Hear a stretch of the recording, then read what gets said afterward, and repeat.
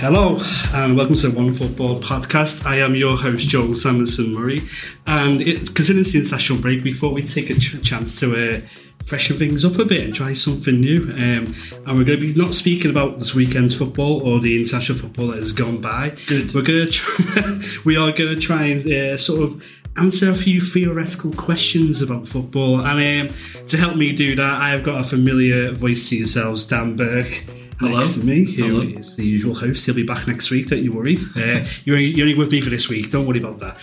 I've also got Lewis Ambrose with me. Good afternoon. And Pádraig Whelan. And we are going to be talking about... Didn't even let him say hello then. No, he's getting a chance. He's spoken his voice. You only interrupted there my introduction. So before we get into talking about our favourite acts of shithousery and what rule change we would make in football, I just want to get you sort of a quick point of view on the Jadon Sancho situation, to be honest, because it is a bit of a weird one. Like, just sort of bring it up to date to everyone who's listening. He's sort of been discarded from the Man United first team at the moment. He's only completed 90 minutes 6 times last season. He's not really gotten to the team this season. Erik ten Hag has gone on record about sort of his attitude and his determination and his work rate. Sancho's bit back, and if you believe reports today, those reports that Ten Hag has given Sancho his own personal wake up time compared to everybody else in the Man United squad, trying to get him to go to training 1 hour earlier than everyone else, which is a strange anecdote. And I'll come to you on it first, Lewis, in terms of. You would have watched him more than most at Borussia Dortmund. When he sort of made that move to United, he paid around 85 million euros for him. People are expecting big things from him. Did you expect it to go well for him? Yeah, he's really good. I did, to be honest. I think, obviously, going into Man United it's not the easiest club to succeed in, or hasn't been over the last 10 years or so. The number of players that have come in for a lot of money and flat to deceive a little bit. And I think Manchester United probably didn't appreciate exactly what they were buying. I think that summer, immediately, things were thrown out of whack a little bit in terms of balance of the team and dressing room personalities, because surprisingly Cristiano Ronaldo ended up going back to United, and then everything had to be done so that Cristiano Ronaldo was kept happy. So Jadon Sancho, I think, is a player who you saw at Dortmund is happy to sort of share the limelight with other stars. Erling Haaland and him had a great relationship on the pitch and off it as well. But I think Sancho went from, maybe being there at United alongside Bruno Fernandes, who had a great year or so, to then also Cristiano Ronaldo, and then suddenly Sancho doesn't get the number he was told he was going to get, and the team's built a little bit more towards Ronaldo, and everyone has to work a bit harder because he wasn't working against the ball and things like that. So, and I think Man United they, even that aside, maybe didn't quite know what they were buying. I think Jadon Sancho needs to buy an alarm clock. Did you buy into that, though? It happened at Dortmund a lot, that he'd turn up late for team meetings and stuff. There was a Champions League game in Barcelona that he started on the bench because he basically just did turn up for the team meeting in the hotel. I don't even know how it happens when you're all in the same team hotel. I think the morning of the game, gone for a nap or whatever after breakfast or whatever it was, or in the early afternoon, the team meeting was planned before they set off to Camp Nou, and Sancho just didn't turn up. He was asleep. This is a common thing, I think, for him. I think I would hesitate to call him unprofessional, because I think he tries really hard. I think he works really hard. There was a story at Dortmund when he had a really bad run of form after he was linked with United the summer before he went there. And he'd gone through a bad run of form, and you thought maybe he didn't get his transfer, going through the motions, and he went into Dortmund, the coaching staff, and basically asked, what should I do? Please tell me what to do. I want to play better than this. It's not right the way that I'm playing right now. And they told him to just put extra work in off the training pitch. And he started going for a run around the city at 7 a.m. every day before training, and then going and doing training as well. And his form shot through the roof again. That's, to me, that's not the behaviour of an immature child, but he's obviously consistently. So we need to get him running the streets of Manchester. Yeah, wow. But he's obviously also at the same time, not as professional as you would like for a player that's you're paying 75 million for. Pádraig, we're going to let you speak now. But how do you... Very kind of you. what's the resolution here? Do you think Sancho can pull it back and be a success at United, or do you think it's too far gone? And if he can be a success, what does he have to do? Or is it a Ten Hag issue? A new manager could come in at Man United and that could sort of G him up a little bit. What do you think happens from here? Yeah, I don't know, because obviously you've got Anthony's suspended as well now, and he would have started games, I guess. So there is a space there for him if he's willing to, like we said, put the extra work in, if that's what it's going to take this time. But it seems like him and Ten Hag, the relationship's kind of, it might already be too far gone on that front. I don't know. I mean, the thing is, like you say about, can he turn it around and be a success? Like, if he was to leave Man United, that's a big hit they would probably have to take on him, unless he went on loan somewhere in January or maybe next summer. So I don't know. I mean, you'll have to see if he gets a chance, I guess, right? Because I think the Sancho thing as well, and it's common with a lot of stuff, but there's so much you won't know that's happened there and that won't come out and all that, and it's quite hard, I guess, to like I wouldn't feel comfortable saying this is what Jadon Sancho needs to do, or this is what, like, because I don't know. Like, very few people know what's happening behind the scenes, and I guess the only thing you can judge on is when he actually plays, and that's been the problem for him. Like, when he has played, apart from one very good goal against Liverpool, I guess aside, he's not really been like the player that obviously excited everyone for Dortmund. So. That's enough on Jadon. Now let's get to the real stuff. Right. So the first question I'm going to ask the table today, we are talking about our favourite acts of shithousery. And I'm pretty sure by now, if you listen to this, you know what shithousery means. The sort of the act of the dark art, something from an opponent that maybe bends the rules, maybe even breaks the rules a little bit, just to sort of get their sort of a little edge. And, the example I would use is I love when, a player gets substituted and to time waste, he goes and shakes the ref's hand, thanks him for a good game, takes his shin pads off before he leaves the pitch. Love all that. I'm going to come to you on it first, Dan. Tell me, what's your favourite act of shithousery? That was very Partridge, by the way. What you doing? Who's with you? Well, as a Manchester City fan, you probably know what I'm going to say here, don't you? Do you know what I'm going to say? No, I don't think. Do you? Tactical foul. Yes. When I get that feeling, I get tactical fouling. I thought you were going to say alleged money laundering, but we'll take tactical fouls. Is that shithousery? Does that fall into the category of financial shithousery? More fraud, isn't it? Yeah, I don't understand all the pearl clutching when it comes to tactical fouling. Personally, I think it's an art form, and players that do it well should be respected for that. People used to complain about Fernandinho at City and the way that he did it. Now it's Rodri. Everyone complains about how does he escape a booking every week? Because he's clever. That's how. Some people aren't clever when they do it. I'm not going to name the journalist, but I remember there was one guy on Twitter last year who was saying that a tactical foul should be a straight red card, and I'm like, how the hell are you going to police that? And why? And why is that? The punishment does not fit the crime at all there, does it? So for me, I think it's good. I think the yellow card is a adequate punishment for it if you are caught. I don't know how Rodri gets away with it a lot of the time sometimes, but he does. So, yeah. I don't believe it should be a red card for it, but is it clever, or is it more a case of referees not doing their jobs properly? In terms of, Rodri and Fernandinho are very good at making 3 or 4 of these fouls before even getting picked up on it. Joel Linton's another one, for example, plays for Newcastle, is very good at it. Is it not just a case of referees maybe either not doing their jobs properly or also maybe giving some players preferential treatments over others? How dare you suggest that referees aren't doing their jobs properly? That's scandalous. The referees have got it hard enough, by the way, Joel, without you piling in as well. I don't really get what I'm saying, by the way. You listen to this. Howard Webb's got sleepless nights over listening to this, by the way. So, I get what you mean, though. Like, you do wonder if Bournemouth players maybe tried to would they get the same leeway as like somebody like a Rodri or a Fernandinho do? Well, Dan said he thinks a yellow, like, it's fine, it's part of the game, but I guess that's the thing, right? It's like, but players do it a lot of the time and don't get a yellow card, and then that's when I guess people are like, hold on a minute. All we're asking for is consistency. Yeah. But you see referees sometimes where they go in too early with the yellow, don't they, and make a rod for their own back, and sort of like, then there's another challenge, and you go, I don't want to send the guy off for 2 sort of like, pretty shit, pretty innocuous challenges, basically. Tell Takahiro Tomiyasu that. Yeah, that's a good example, a good recent example of that. Yeah. So when he got booked for like a foul throw or something, Arsenal took, I think it was 24 seconds over a throw in, but he didn't even take as long as someone else. But then he was handed the ball, and I think Tomiyasu had the ball for 7 or 8 seconds, and then got booked for not taking the throw quickly enough. It was really just an accumulation of other players not taking the throw quickly enough, and then he just sort of took the brunt of it from the ref, and then got booked again for what, I mean, if that was even a foul or a tactical foul, I don't know, but obviously that's what the ref saw it as, and then booked him again.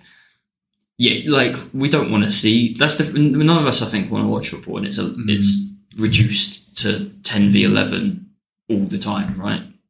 That's what I've been watching all season, to be honest, Liverpool, so I'll take you. Are we going to make a case for a sin bin here again then? Is that where we're going with this? Let's not bring the Rugby World Cup into this.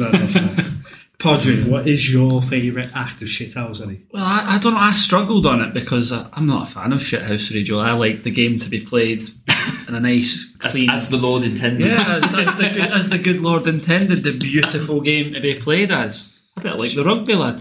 But I do have one specific example which I thought was outstanding. Was do you remember the one a few years ago with Harry Arter, and he got in a lot of shit for it, where Watford were playing Bournemouth and Chalobah had like the ball rolling towards him in the box, and he was lining it up to shoot, and Harry Arter was behind him, and he pretended he was a Watford player and shouted like, "Leave it!" And like Chalobah left it, and then Harry Arter picked up the ball and ran away, and I was like, that's good shithousery. That's genius. You probably don't, but that was like a really specific one, and that was a yellow card at like amateur football. You had to like put your name on it, or else it was you couldn't shout "leave it" or "my ball" or whatever. Yeah, is that bad, or is that just Chalobah being stupid in that situation? You should know what his teammates sound like. Yeah, I don't know, but I enjoyed that. It's definitely cheeky. Lewis, what would you say is your personal favourite act of the dark arts? Had a couple to try to choose from, but I'm gonna go with, I just really love watching a player who's usually his team's ahead. The other team has started to get annoyed. They've started to kick him a little bit, or kick a few of them, and he just flashes a massive grin their way.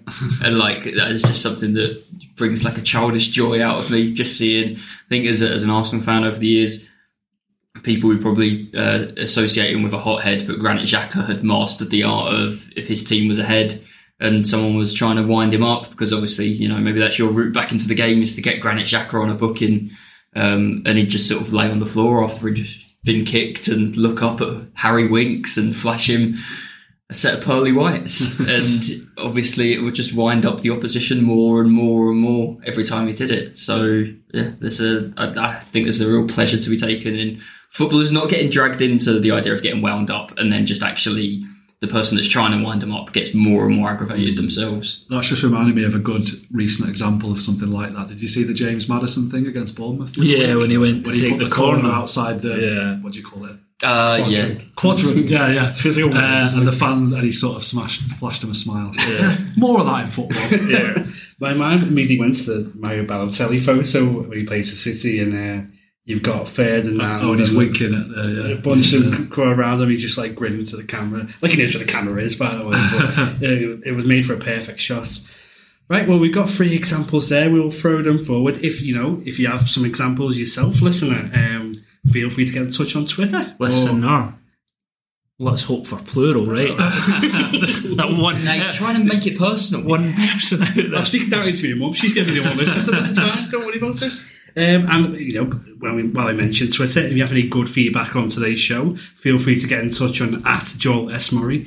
And if you have any bad feedback, feel free to get in touch on @FussballDan. Right? It's all there for you. Right, on to our next subject.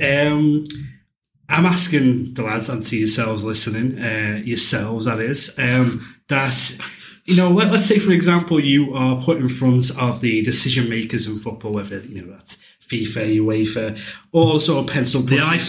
The IFAB. You've got a chance to make an impact on football, change something to do with the game that can sort of make it better. I've asked them if you could pick one rule, you could bring into football or take away from football.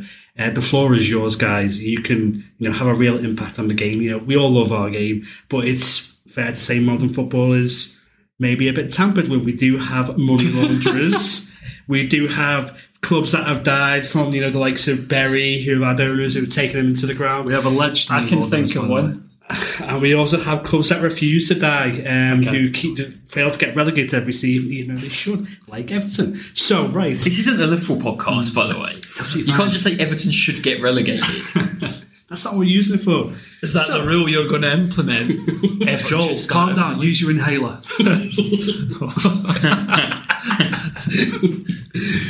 Pádraig, you've got one chance to change football. What rule are you bringing in? I feel like I should play the 8 Mile music. It's like basically I'm Arsene Wenger, is it? Is that what I am right now? Because you actually do stuff. He is. Well, I don't know. If I could change one thing, well, mine's is kind of like twofold-ish, but I didn't take it as seriously, and now I kind of regret it. I went more in terms of like the rules of the game. It's your interpretation, mate. Yes, that's true. So I think if a cup game is level at the end of 90 minutes, just put it straight to penalties. I'm sick of extra. If you can't score against each other in 90 minutes, oh no, you might be 2-2. World Cup final, penalty shootout, straight to penalties. Straight away. Saying that. Yeah. Is extra time ever good? Yeah. No, but it's a more fair way to decide the game, isn't it? At least, I think 90 minutes is a long enough time these days. It's always been 90 minutes. Has always been 90 minutes has never been longer or shorter than it is now. Well, actually, when you say that though, but then with the amount of time I guess they're adding on, you should be getting your actual 90 minutes of game time. And if you can't be separated in that time, I don't want to watch another 30. They tried with the golden goal. Right, yeah. The golden goal would have been good, but then I guess teams were just too afraid to concede the golden goal, so that was good. So I would put it straight to penalties, and this is my second little change. Do you remember those mad penalties they used to take in America in like the 90s, where you had like 10 seconds from the halfway line? I want that. I love that. It's a great laugh. Like a hockey, they do that in hockey, right? The same sort of penalty. That brings more an element of skill to penalties. Yeah, exactly. It's less of a lottery, if you will. Yeah, I think that'd be a lot more fun. And it's even more fun then if it gets down to like the centre halves and the goalkeepers are having to run up from the halfway line. So I would love to see a World Cup final decided by the way. That's a long way to run completely unchallenged for no reason. Is that not where they start? Well, I'm pretty sure they did. I'm in charge anyway, so remember this. It's my rule. So is that 10 seconds. Silver goal? To not shout for a silver goal, would you? No, we tried that as well, didn't we? What was that again? It was if you scored it in the first half of extra time. Then you didn't play the second half. Yeah, if you were ahead half time and extra time, then the game would end. 2004 was the last time that they used it. Greece won. Completely pointless, really. Yeah. Compared to the golden goal. Yeah. Does the penalty shootout need fixing? Because they did try it with that ABBA one, which I thought was shit. Yeah. But they is there tried something else they should do, do you think, to it? To make it a bit more even, or I don't know, is it even enough as it is? I don't know. I would seem to go away very fast as well. I would we see goalkeepers get changed in like the 119th minute of the game because the goalkeeper's better on penalties. Scrap it. Just say if it goes to penalties, you can put whoever you want in goal. I'd like to see that happen. It's like, well, if you've got then you've got a real value in having a goalkeeper on the bench who's like a penalty specialist, and then you could put them on just for the shootout, but you don't have to like panic and make the sub with 3 minutes of extra time left. I assume it would have to be like someone within your squad. You couldn't just get anyone in the world. Yes, ask the crowd. Celebrity. Ask the ref to go in goal for you. Luka Doncic or something. He's 7'8". Dan, would you make the case you were fighting for extra time a minute ago, but would you make the case that they shouldn't scrap extra time? Or I just think going straight to penalties. I appreciate that it's fine for the Carabao Cups of this world, but I think when it comes to real serious stuff, like if you lost a World Cup final, for example, or a Champions League final on penalties after a very tight 90 minutes, I would feel a bit shortchanged by that personally. It would be a bit unfair. And you'd maybe see more surprises as well. But I mean, has it really happened since they changed it in the Carabao? Has there been But you just think if you can get to 90 minutes and then you've got a chance in penalties, you could get some wild results. Could get somebody mad winning the World Cup, like England. Lewis, what rule change would you make? Right. Football pitches are the same size they've been for donkey's years, but we all say that football is about, like, their athletically, the fitness and stuff. I said about 10 minutes ago that I don't want to see 10v11. I want to see 10v10. I think, like, it's... You want to eliminate a player? That sounds like you're going to have someone taken out the back. No, not eliminate. I'd like to see 10v10. I think the game could be a lot more interesting. I think we've sort of wonder if we've reached a point, like, you know, tactically, where everyone tries to do like the Pep thing, keep the ball and block the middle of the pitch, and, you know, with stop counter attacks, you funnel the fullbacks inside and all of that stuff, and the underdog can just sit back with 11, and it's quite a lot of players when they're all massive, brilliant athletes to really clog up the middle of the pitch and funnel teams out wide and hard to break down. I think we'd get more exciting results and more exciting football, more exciting games if it was 10v10. As I say, the pitch is the same size that it's been for all this time, but everybody's bigger and more athletic than they were 20 and 30 and 40 and 50 years ago. So the pitch are like, you know, the pitch is sort of smaller almost. It's sort of, in a way, because they can cover the ground better and for longer.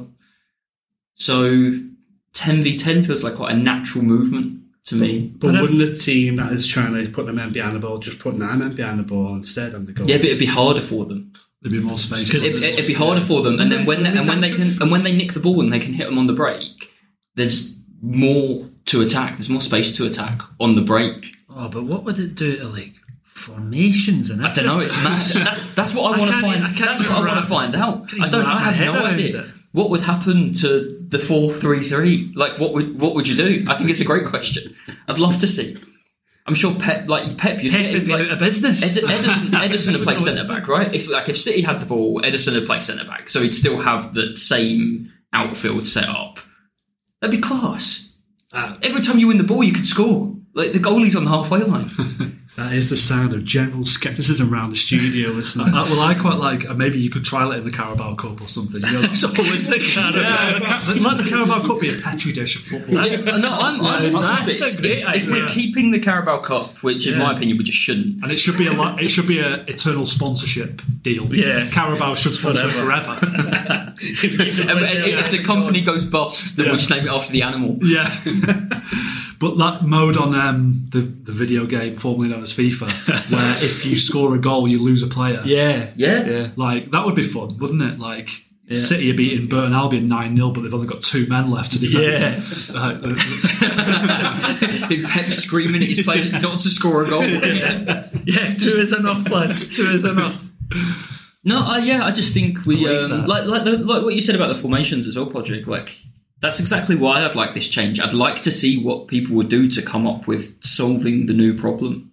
Don't know if football has any more new problems that need to be solved, so let's throw a massive one in there. Let's create some.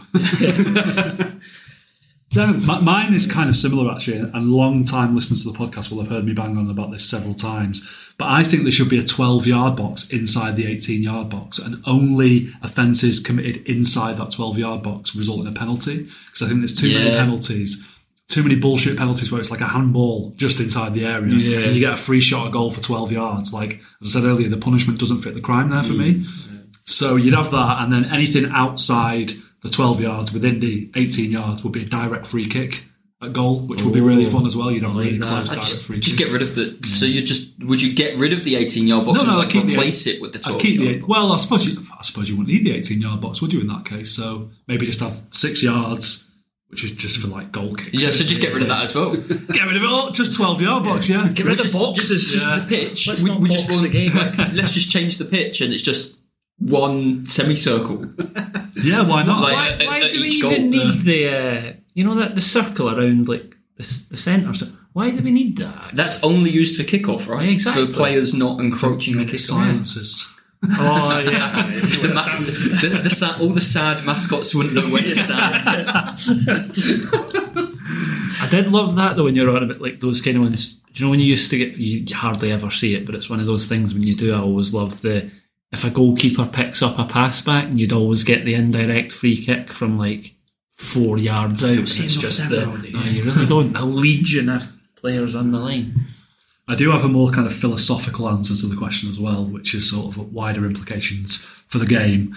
And we all know that, you know, money spending stuff is out of control in football, don't we? It's fucking ridiculous. And, you know... When was started that? Well, it wasn't us. We didn't start the fire, baby. It's always been burning since the world's been turning. I'll tell you that for nothing. And, you know, as a Manchester City fan, I personally think the one attempt to control rampant spending and inflation in football, financial fair play, is a complete crock of shit and just isn't fair at all and just protects a certain level of club and never allows other clubs to compete. So what I would do is really simplify it, probably oversimplify it, but have a spending cap every season for every club in the world. It applies to every club. I don't know what currency we do it in necessarily, and I don't even know what the figure would be. But let's say you could only spend 150 million euros net per summer. Every club is restricted to that same amount of spending.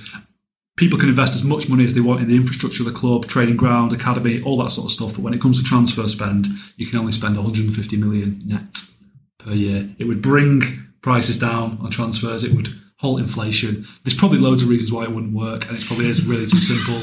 But that's what I would say. I think the way football is going, there is going to have to be a salary cap or something of what you're saying at some point. See, just to jump in there, I think salary cap is unfair because I think football is one of the few industries in the world where the workers are compensated adequately. You know, compared to the actual amount of the industry. So I think footballers, compared with the amount of money, but they are in like the NBA as well. But there's a salary cap there too. Like there's a limit on what teams can spend. And football obviously is the problem with football is you have different leagues, right? Like the NBA is the NBA or NFL or whatever.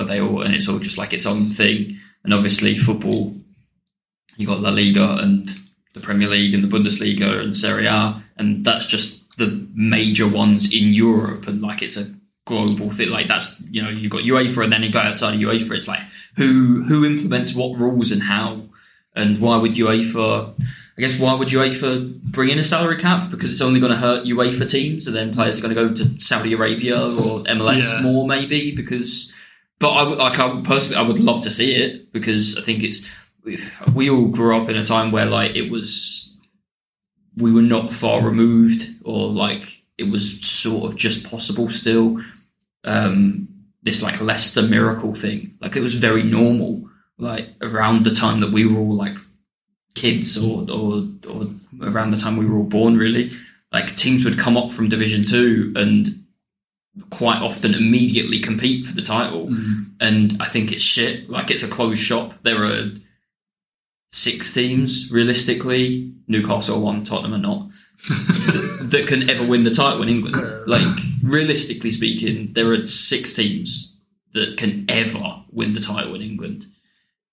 How shit is that? Like all the great work that like Brighton and Brentford have done over the past while, get up through the pyramid, fantastic teams they've put together, really good managers. They've lost players and managers and they've replaced them brilliantly. I think for me, they're by like quite obviously the 2 smartest clubs in England, and they are fucking miles away from ever being able to compete for even a Champions League spot, probably, let alone win the league. To bring that back around, to open the shop back up, do you think sort of what Dan is alluding to there is the way to go, or would you implement your own sort of thing, like, or something else? Tell you what, mate, if I could figure that out, I don't think I'd be sat in this room. But I don't know. I don't know about transfer spending, or because like I don't know. Look, I think you can just pick up flaws in anything, right? Like if it's a salary cap, then still like City and Chelsea can spend more on transfer fees than other clubs, so they'll still get the best players because they can spend more. And then, you know, however they work around the salary cap, we'll find out. If you did something with transfer fees instead, then you get players winding down their contract and going on a free, and then they'll go to the highest bidder on a free instead, and then it'll be Man City offering the biggest wages, or Man United maybe, or whatever. Like it's just shit how it is right now. I think it's rubbish. Like, I think it's rubbish in England, and I think it's rubbish outside of England that a Red Star Belgrade or a Marseille are never going to get to the Champions League final again. Like, they'd have to do years and years of absolutely perfect work, and then, like, the year that Leicester won the league, hope that all of the richer clubs all fucked up at exactly the same time. It's just not going to happen. And it sucks. Did happen. That's all we can hold hope on. Like Leicester, it did happen. I mean, it's not going to happen in the Champions League, though. You're right. Like, it's just... And even more so now, the way it's going to go. Well, yeah, that's the thing. Like, that's the other thing, right? I guess all these rule changes that actually happen, not the ones we're talking about, like, they only ever serve to solidify the positions of the clubs. You know what, we're going to... Next season, is it? We're going to have 5 Premier League teams in the Champions League every year instead of 4, because you're going to get teams who are... because of the coefficient, and then the two countries will get an extra spot, and then you'll get... Imagine Liverpool win the Champions League and don't finish in the top 5 in England. They finish 6th like they did last season. Then, was it 6th or 5th? Fifth. But it's like not beyond the realms of possibility, right? Man United or Liverpool win the Champions League but finish 6th in the Premier League because it's so competitive. And then you'll end up with 6 Premier League teams in the Champions League, and it just sounds boring. Didn't happen when you won it in 06? Didn't you finish outside the Champions League place? We had to qualify from the first qualifying round, and there was 5 teams on meant to be, because Everton did finish 4th that year. And they finally some praise for Everton from He was then about to talk about how they lost their playoff. They did lose their playoff against Villarreal, and they still blame Kalina to this day. You know, it wasn't his fault. They were shit. Pádraig, I'm going to put you on the spot a little bit. There'll be like a lot of listeners to this who, you know, maybe do support big European clubs, who, you know, maybe support the likes of Barcelona, Real Madrid, Manchester City. You know, the Arsenals of the world, who will be like listening to us sort of bang on about, you know, how good it was when Leicester won the league and how nice it would be if someone like Red Star had a chance of winning it again. And they'll be like, well, no, we want to see the biggest teams and the biggest clubs, the best players play, and we want to watch Barcelona v Real Madrid in the semi-finals of the Champions League, not Red Star v Man City, when that could go one way. Why do you think what we're saying is maybe not the right answer, but a positive one? Why should we... We're trying to convince a listener here who doesn't like what we're saying. How would you go about doing that? I don't know, let them go play FIFA if that's what they want to do. If they just want the best teams and the best players all playing against each other. And I don't know. Watch the Scottish Premiership. Yeah, come watch the Scottish Premiership. Yeah, exactly. That's not the real Super League. that's. Are we being too romantic? Or is you can never be too romantic? Speaking from a man who's very, very romantic. Okay. I don't know. It's like, because it's an argument. I wouldn't want to put that for, like, I would get bored of watching. That's why, like, last season's Champions League was actually quite enjoyable, but you needed the draw to go that way, where you got City were on one side, who you, apart from Bayern, and you kind of fancied that they were going to win that anyway. And then you had a lot of the underdog. It was Benfica and Napoli, and the 2 Milan clubs were all on the other one, and you were like, oh, that's quite good. We're going to get a team we don't expect to be in the final, and then we got a Milan derby out of the semi-finals. So maybe we need to, like, I don't know, rig the draws. I was going to say seed the draws even further into the knockouts. Maybe that could be a way of, like, trying to funnel teams towards the final and keep it romantic. But that's another one. Like, we're moving away from Champions League group stage the way it is next season anyway. But that, for example, I'd like to see that just not seeded. Just free for all. Get rid of the group stage. Well, yeah, get rid of the group stage. Go back to how it was years ago before the Champions League. Champions only. I like that. Or just just don't seed it. Like, I mean, there is some of the have a group stage. You could get Bayern Munich, Man United. They're in the same group. Yeah, they're in the same group anyway. But they're in the group with Galatasaray and who? No, like, why can't they also get PSG and Barcelona in that group? Like, why can't you get Man City, Barcelona? But like, I get rid of this. UEFA would have a Sean Connery if you had a Champions League group of Panathinaikos, Malmo, Bruges, and Rangers. That'd be a disaster. Sure. Well, they'll get if they're not good enough to win the Champions League, they'll get knocked out at some point, won't they? Like that's what I mean. Like, it's a great idea, but it would never get voted through. Oh, it would never. All the clubs would be completely against it. Also, obviously. as much as we're being romantic, but would you want to watch any of the games in that group? No, but the fans of Cross Bruges Rangers would just want to watch that. And we've said we want those clubs. Well, we don't want it taken away. Like we don't want it to be made completely impossible for them to have a run in the Champions League, right? Well, if you chuck Panathinaikos in a group with Barcelona and Man United, they're never going to get out of the group. Hoisted by my own petard. It's bringing it back to yourself, Patrick. You support a football club, Celtic, who are very historic, have won the European Cup. You know, that's correct. Win the league, won the league last season, have a chance to win the league every season. But then when it gets to the Champions League, every summer comes around, and I hope that this will be the year. But it's probably not being too dismissive to say, you know, where are your limitations in the Champions League? It's getting into the... We're about to find out. Getting into the knockout rounds at the moment, from the way football is right now, seems like would be an incredible achievement. But that probably shouldn't be the case, should it? Well, probably not. But I mean, even then, that's how bad, like, resources and stuff are so man. Like, you'd talk to a lot of Celtic fans, and they would probably say the same, that you don't even want to almost qualify out of the group. Because if you do, by some miracle, and it would be, like, we would have had to have punched above our weight. I mean, this season's group's not too bad, but those three teams are all still better than we are.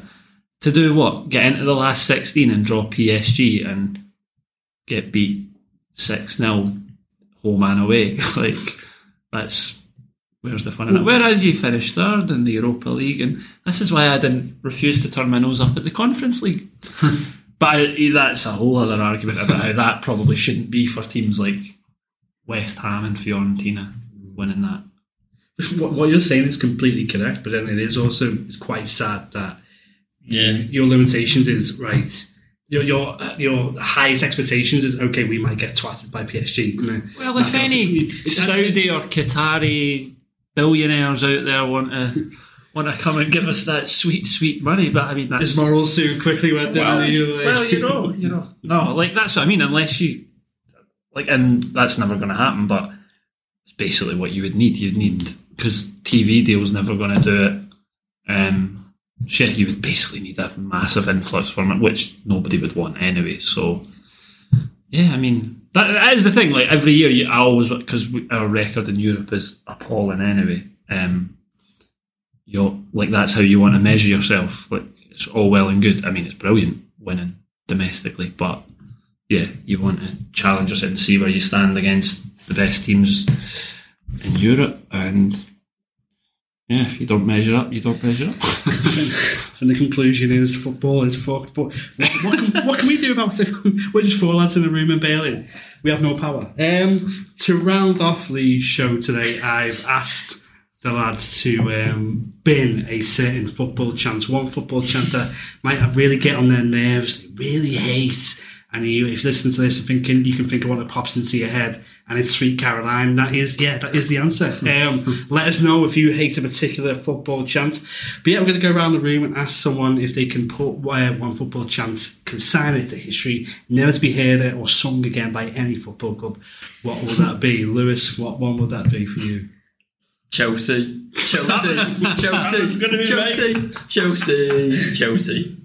I thought you were going to say the really slow version of when the Spurs go marching in as well. Oh no, because we like to do a version where we mock it and sing "We won the league at White Hart Lane." Chelsea.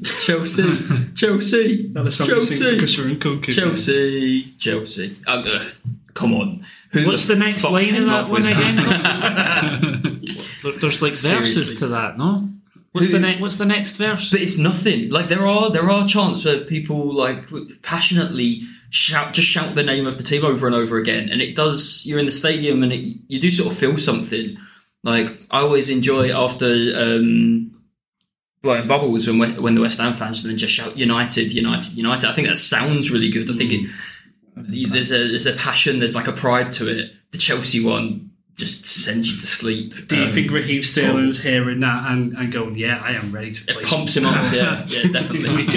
So that's, don't we also have one that's like Chelsea? Chelsea. Was that like an FA Cup song? The same ones or something? Yeah. Could be the same one. Could be. No, it's not. I don't know if they have any other songs. All the money they've spent on players, they could be commissioning musical artists to come up with something new. Pádraig, what song are you putting in the bin? That was going to be mine. Maybe anything with Sloop John B. That's my Damn it, I'm just stealing from each other. It's just so boring. And usually the words are just some terrible... I used to like that song as well. The Beach Boys. It's ruined for me now forever. For any listeners that might not be familiar with said song, could someone give us a rendition of it?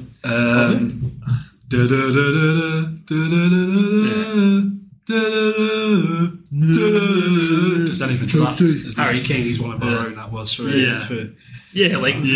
Just it's just the word. Was it for a while? It was he scores when he wants, and then it was just every team in the country, their top scorer. Like people just started singing that every time they scored a goal again. Yeah, that's the other thing. It's like it was a couple of clubs started it, but then everybody started to do the exact same thing, just replacing one player's name with their player's name. Or they do this is a shithole, I want to go and just put town name or city name of the team you're playing. Thankfully it's not a problem in Scottish football. I also hate it. Any song that has like the words like we've got, like we used to sing, we've got Robinho. Did you have one to Ozil as well that was like a bit like that? We've got Ozil. Yeah, and then City fans sing, we've got Guardiola. I just think it sounds really childish to be like, we've got. You know what I mean? Like you're collecting football stickers or something. Like, I don't know, it just makes grown men sound like little children. I don't like it. Yeah. It's the general concept of football chants a bit childish, actually. Probably, but it's all part of the fun. Isn't it? Imagine football without singing. That would be weird. It's all part of the fun, except these ones, which are shit and should be gone. Don't they call that the Etihad football? I didn't know who I was going to decide to go at. I just learned that Man City have songs. But by the way, I was considering Blue Moon for this, not because I really like Blue Moon. I really like the song, and I think it makes a really good anthem. But the version played at City is hideous. The rock version, Supra. Like I feel like the sort of original, like it's such a good idea for a football club anthem, and you've took a really good idea and just ruined it, basically. I don't know how you feel about that. I don't mind it, really. It's sort of a bit of it gets the crowd going a little bit before the game, but I don't mind it. I like Blue Moon in general. Funnily enough, there was like a poll going around on Twitter yesterday, I don't know if you saw it, where they were saying who's got the best anthem, and it was like Blue Moon, You'll Never Walk Alone, North London Forever was an Arsenal team. But I'm Forever Blowing Bubbles and North London. What do you think about that North London Forever song? Because I hate it, but then it's not for me. I know that, but like, I mean, it's not aimed at. It's not yours. I don't love it. I don't love I don't love the song itself. I definitely don't love the full version of the song. The tune of it also leaves a lot to be desired. If you ask me. So I'm not a massive fan, but I think when you're at the Emirates now, it sounds really good, and it has sort of at least emerged sort of authentically. Like this song was released, and fans asked the club to play it, and got behind it and wanted to sing it. There's been this weird suggestion that it's like been manufactured by the club. It's like, well, yeah, they started playing it after fans were bugging them for a couple of weeks on social media and stuff to please play this at our next home game after people sort of caught wind of it. So like it did sort of happen organically. And ultimately I think there are fans who don't like it, definitely. I'm not massive on it. I'm not massively keen. On the other hand, I've always wanted the club to have like an anthem like that. I think, wherever you go, if you hear Blue Moon at City, if you hear You Never Walk Alone at Celtic and at Liverpool, like it's a great way. I'm Forever Blowing Bubbles is fantastic. Like it's so good when a team, when a club, a fan base has that they sing before Spirit kickoff. of the Blues. Another fine example. Has You'll Never Walk Alone's importance been diluted somewhat by the fact that Celtic, Liverpool and Dortmund all sing? Mainz as well. Mainz. A few other clubs in Germany, I think. I prefer us to sing. I associate it mostly with Liverpool, personally. But I don't think you'll be happy about that. But, I prefer us to sing Rihanna on they're before the Liverpool, matches. aren't they, Jerry the Pacemakers? What's that? Liverpool, Jerry the Pacemakers? Yeah, Sure they are, yeah. because he came out when Celtic. Do you know those guys actually have pacemakers now? That's way too long, isn't it? Well, while we're scrutinising Man City, can I ask why a Manchester club like to sing a song called Hey Jude, sung by a band from Liverpool? Even if they're meant to hate people from I don't know, Liverpool, to be honest. I don't know where. Apparently we've been playing it before games since the 1960s. That was a thing back then as well, right? Like, and I know that was how You Never Walk Alone came along. It was like fans just before, like in the 60s, the 50s, could they not come up with chants for their teams? So they used to like just sing whatever was like in the charts. And like, yeah, that's like, and I'm sure that's how You Never Walk Alone started. That it was in the charts. Can you imagine that? Right? Well, you want Rihanna at Anfield, so Can you imagine the cops singing Olivia Rodrigo? Well, the best chants these days for me are the ones where it's based on an actual pop song. Like we had the Fleetwood Mac one last season, which you claim we stole from you, did you? Oh no, you claim we stole the ABBA one from you, which is absolute bollocks, by the way. And we had the Rhythm is a Dancer one last season, which was like, I'll always remember last season as the Fleetwood Mac season now. Amongst other things. trebles aren't as important. Dreams indeed. Yeah. That's it. Well, No. You didn't name yours. My chant that I would ban. Well, I did say Sweet Caroline. Is that a chant? Or is that like pumped in externally almost? I know that we've spoken... going, so good. It could be the most wool thing that's ever happened. And I know we've spoken a lot about what the bad thing that's happening in football today, but I think teams and fans sing the Sweet Caroline could be the worst thing that's happening in football today. That should be top of Gianni Infantino's list, you think, as things to fix. And it's either that or the Spirit of the Blues. But I was going to ask you to explain to the listener what a wool is then, but your mum's listening, she's one, so sure knows. I'm going to end on your mum joke. That's been your OneFootball Podcast today. Thank you very much for listening, and let us know your hated chants as well.